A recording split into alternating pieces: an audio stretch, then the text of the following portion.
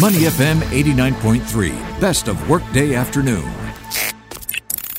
Market View on Money FM 89.3. Good afternoon and welcome to Market View Wrap on Money FM 89.3. I'm Clarissa Montero for the workday afternoon. In the studio with me, finance presenter JP Ong and Jeff Howie, strategic market analyst from the SGX. We are in the studio together. Surprise. Phase 3 easing. But this won't last, unfortunately, because we're going to be separated again from next week. So we might as well make it's this a one good. and done.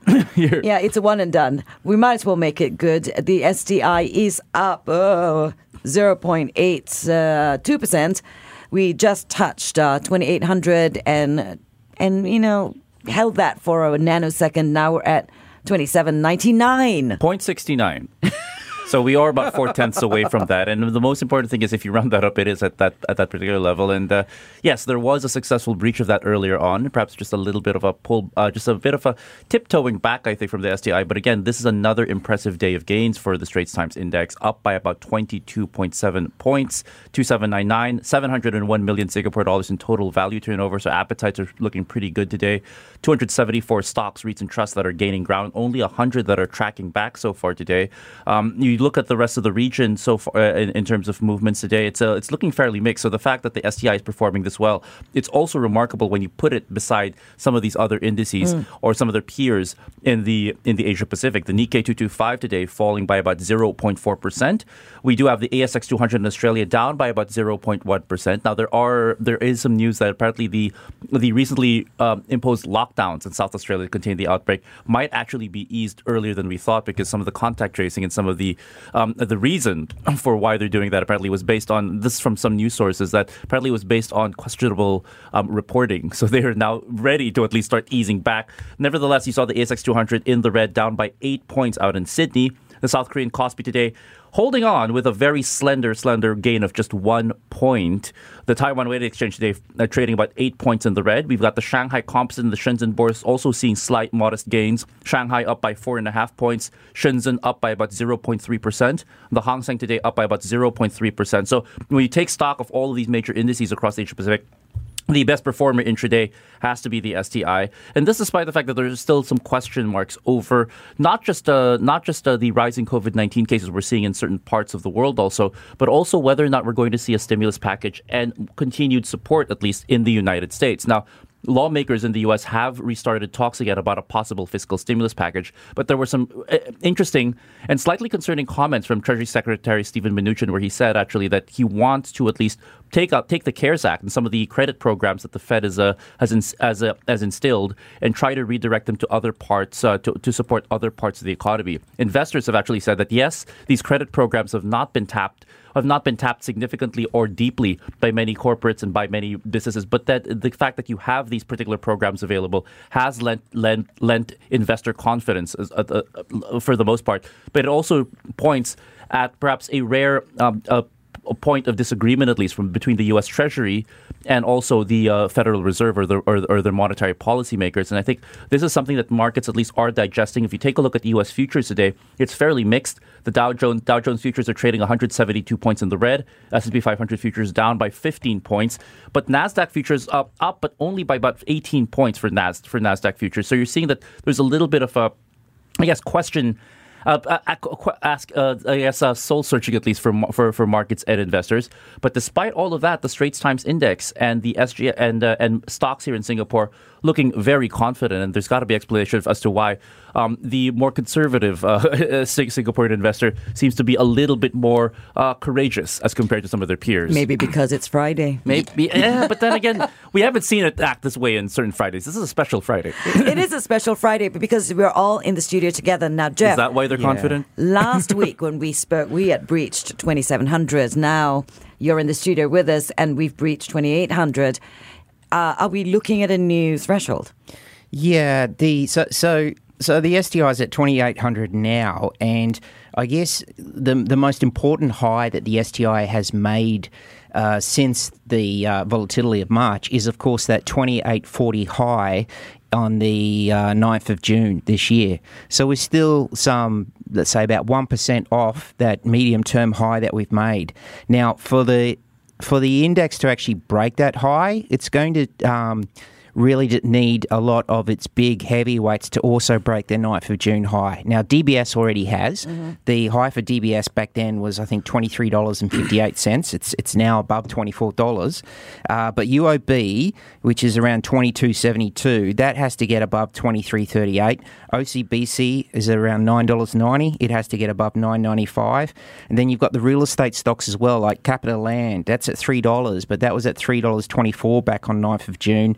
UOL's pretty close at around $7.50 to its 9 June high, and then City Developments is some way off, $7.75 at the moment, but made that 9th of June high at $9.30. So for that target of that 9th of June high, you'll obviously have to, as you always, see these heavyweights and look for some continued rotation into the heavyweights. We've had rotation this week. The three banks together have seen something like $180 million of net institutional inflow. Capital Land has seen more than $20 million of net institutional inflow. UOL, more than $10 million, and City Development close to $5 million of net inflow. And at the same time, as JP was saying, a lot depends on the US market as well. And we've had a pretty rocky last 12 hours in America with this fiscal stimulus talk, as you said. So at the moment, the S&P 500 index, or the S&P 500 futures, I should say, closes at 6 a.m. Singapore time, just as the sun's coming up. And about an hour and a half before the close, the S&P 500 was up around 35.80. And then soon after the overnight, I guess their overnight, our early morning open, the Asia trading session open, that was down at 35.45. Which is something like 40-point drop. And then since it has climbed back somewhat up to around 35.65. So it's retraced, I guess, more than half the losses that we saw in the end of the session. But nonetheless, those swings, of course, do create some inertia. And when you are seeing so much rotation from the momentum segment of the market to the value segment of the market, as we've seen over the last 2 weeks, then obviously you're expecting to see higher volume, as we're seeing on the morning session. Okay, so what you're saying is 2,800, not necessarily a current threshold to be shooting at, but how about 2,700? Well, we're comfortably above that 2,700 level at the moment. Is that the new line in the sand for us? I think so, and in fact, you've actually seen over the last couple of.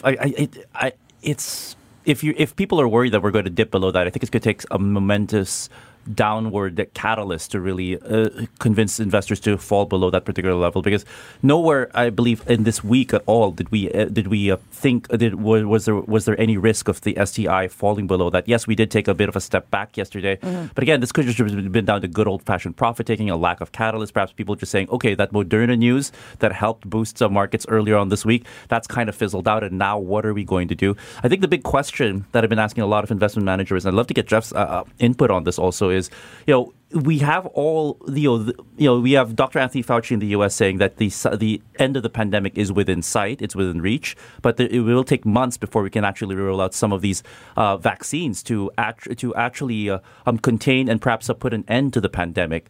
Meanwhile, you're seeing all these cases rising in the Northern Hemisphere mostly, and also in Japan with Tokyo now at the highest virus level at the moment. And if we start to see this ramp up, especially during this winter, is this just a matter of having to deal with short-term pain, maybe 2-3 months of a lot of pain before things actually get better? And can people really hold on? Will that actually also mean that to get over this hump of maybe 3 to 4 months, and I'm just throwing out a number out there, but if things get worse for this period before things actually get better, will stimulus be even more important now just to get us over this last stretch? I think the beachhead, when it comes to drawing the line in the sand per se, and I'm an Aussie, so I know all about beaches. Yeah, and sand. The big catalyst this week, the big difference this week, and we saw it to an extent last week, is that there has been a high element of credibility in what the World Health Organization has been saying, what Dr. Anthony Fauci, the NIAID head, has been saying, because they're not just talking the talk, they're actually walking the walk. Yeah. We talked about the potential Moderna vaccine being released, that commercial press release coming out, I think, last week, because Dr. Fauci had mentioned it at the time the Pfizer announcement came out. Yep. And that was all according to what the World Health Organization Director General had said back in the beginning of October. Every, I guess, announcement or forward-looking estimate they've made has very much come in as they have announced. So there's that high degree of credibility, and I think the markets are taking stock in that. You can also, I guess, look at the fact, like JP was saying, what is counteracting some of that, if you will, is of course the resurgence. The good thing about the resurgence, though, if there is anything, the silver lining is that when at the end of June we had the 10 million cases, we had a mortality rate just under 5%. When we look at the mortality rate now for the 55 million cases, it's half that. It's 2.5% because there has been so much prevalent testing and so forth. So that's a small silver lining, but nonetheless, that of course is the key driver, the resurgence and how we can contain it. But nonetheless, the markets obviously are building into the fact that they do expect relief on the way, and there has been that element of credibility. There's also the WHO has always been pretty strong this year as well, that there is a plan for effective distribution, and that's come into the commentators and the outlooks this week. And just how easy will it be able to distribute this? Well, this is where actually Bill Gates comes in, because Bill Gates, his Gavi foundation is actually going to be working very closely with the World Health Organization, as well as this coalition for epidemic preparedness that is going to very much focus on a fair, equitable and quick distribution of the vaccine across the world. Okay, we have 6 weeks to 2021. I can't believe I just said that, because 2020 has just been a blur for me, but we have 6 weeks to 2021. We're already getting warnings from our government here in Singapore and other players and big businesses basically saying brace for it, because there isn't going to be a recovery in the first quarter of next year. How's that going to affect the short term and this 2,800 line in the sand or the 2,700 line in the sand? Is this sentiment going to prevail?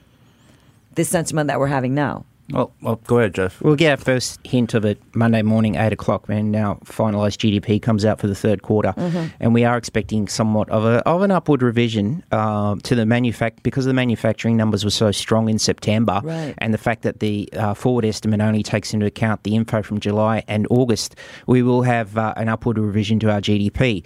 But as we've always said, the recovery is uneven. It's sequential. That is, we're seeing month-on-month gains, not year-on-year gains, obviously, and it's so far it's been focused on the electronics sectors, electronic part of manufacturing, as well as the health. Now, for the index itself, it's of course highly correlated with the state of financial services and the state of real estate and general industrial activity here in Singapore.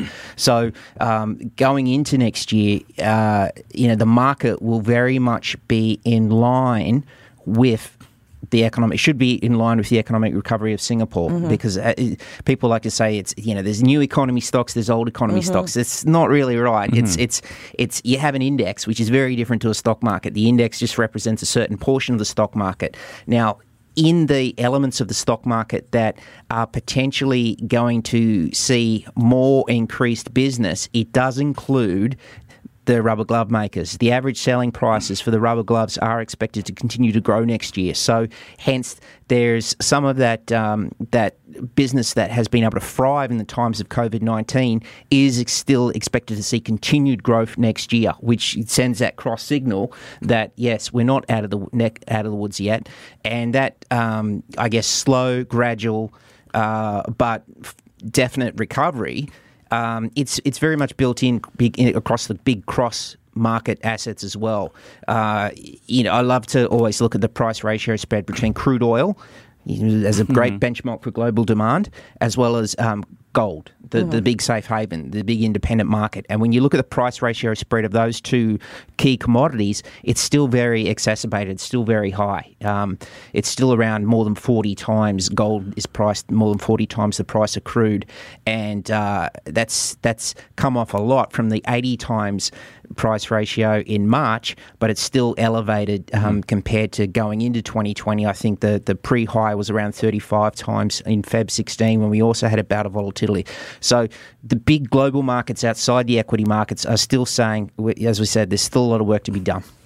I think, well, the third quarter, it's also the fact that the third quarter GDP figures of Singapore are expected to be shows some recovery also coincides with the fact that the global economy itself was also showing signs of picking up during the third quarter. But of course, with these lockdowns that are happening now in Europe and the US, and a lot of question marks now for some of these major economies that Singapore counts as big trading partners, it highlights also just how open and how vulnerable and somewhat dependent the economy here is going to be on the health of some of our biggest trading partners. Sans China, which seems to be sustaining that recovery, although people in China that I've spoken to actually said that they are bracing themselves for winter and they're crossing their fingers that they don't see a second wave of cases come up during the December-January months. But generally, if we do see this double dip recession, for instance, in Europe happen, if we start to see the U.S. economic recovery start to come off, start to really come down, if we see some of these Southeast Asian economies that are also big trading partners of Singapore also start to continue to stall or find their economic recovery stalling,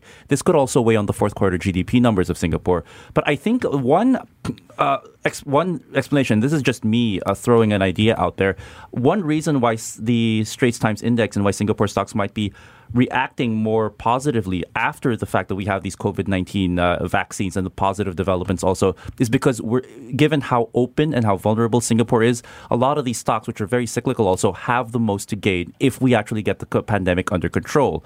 And thus, I think this is just. I think in some sense, this is why some of these stocks that have really done well, that have really been battered, the likes of SIA, for instance, and even the banks here have been wearing a wider grin than say some of their counterparts in other countries in the Asia Pacific region. Well, SAT certainly has been having a good few days. They've been chuckling. Yes. They've been chuckling.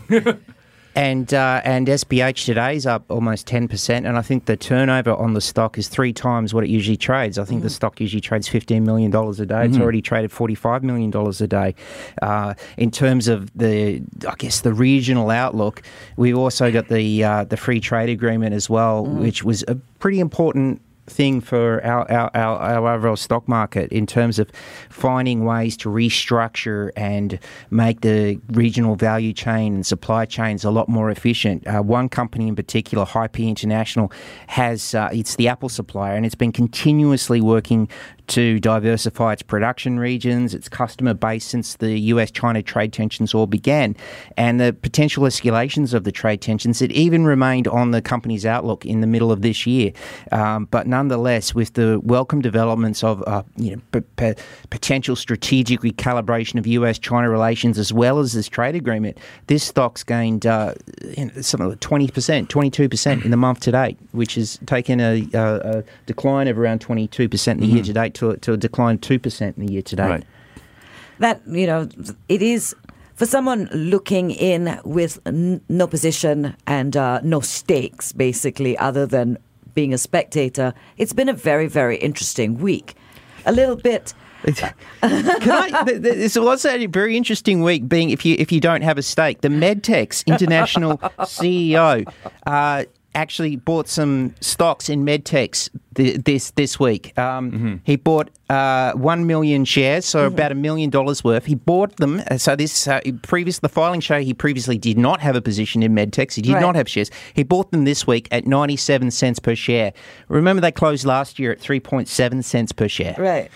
Very interesting week. It has been a very interesting week. And, I suspect we're going to have another very interesting week next week. Especially given the fact that the GDP numbers are coming out also. And we also have, I believe, industrial production numbers on Thursday. And really, it's now a good time to actually take stock of earnings season in Singapore as well and how the report cards have done. The third quarter results, for the most part, have been shown a stark improvement, at least, to what's happened in the second quarter. But again, now we have to figure out if the momentum can be continued or if we'll feel some of those headwinds we're seeing in some of our major trading partners actually come back and weigh on the SCI. But for now, at least, it's a pat on the back, really, that we're now at about 2,800. And now the question is, 2,798. But the decent chance, I think, it could actually close above that as well if you can squeeze a little bit more juice out of this. But at the moment, it's been yet another impressive week, at least for the STI. All right. And if you want to find out if we did make 2,800 and hold it, JP Ong does have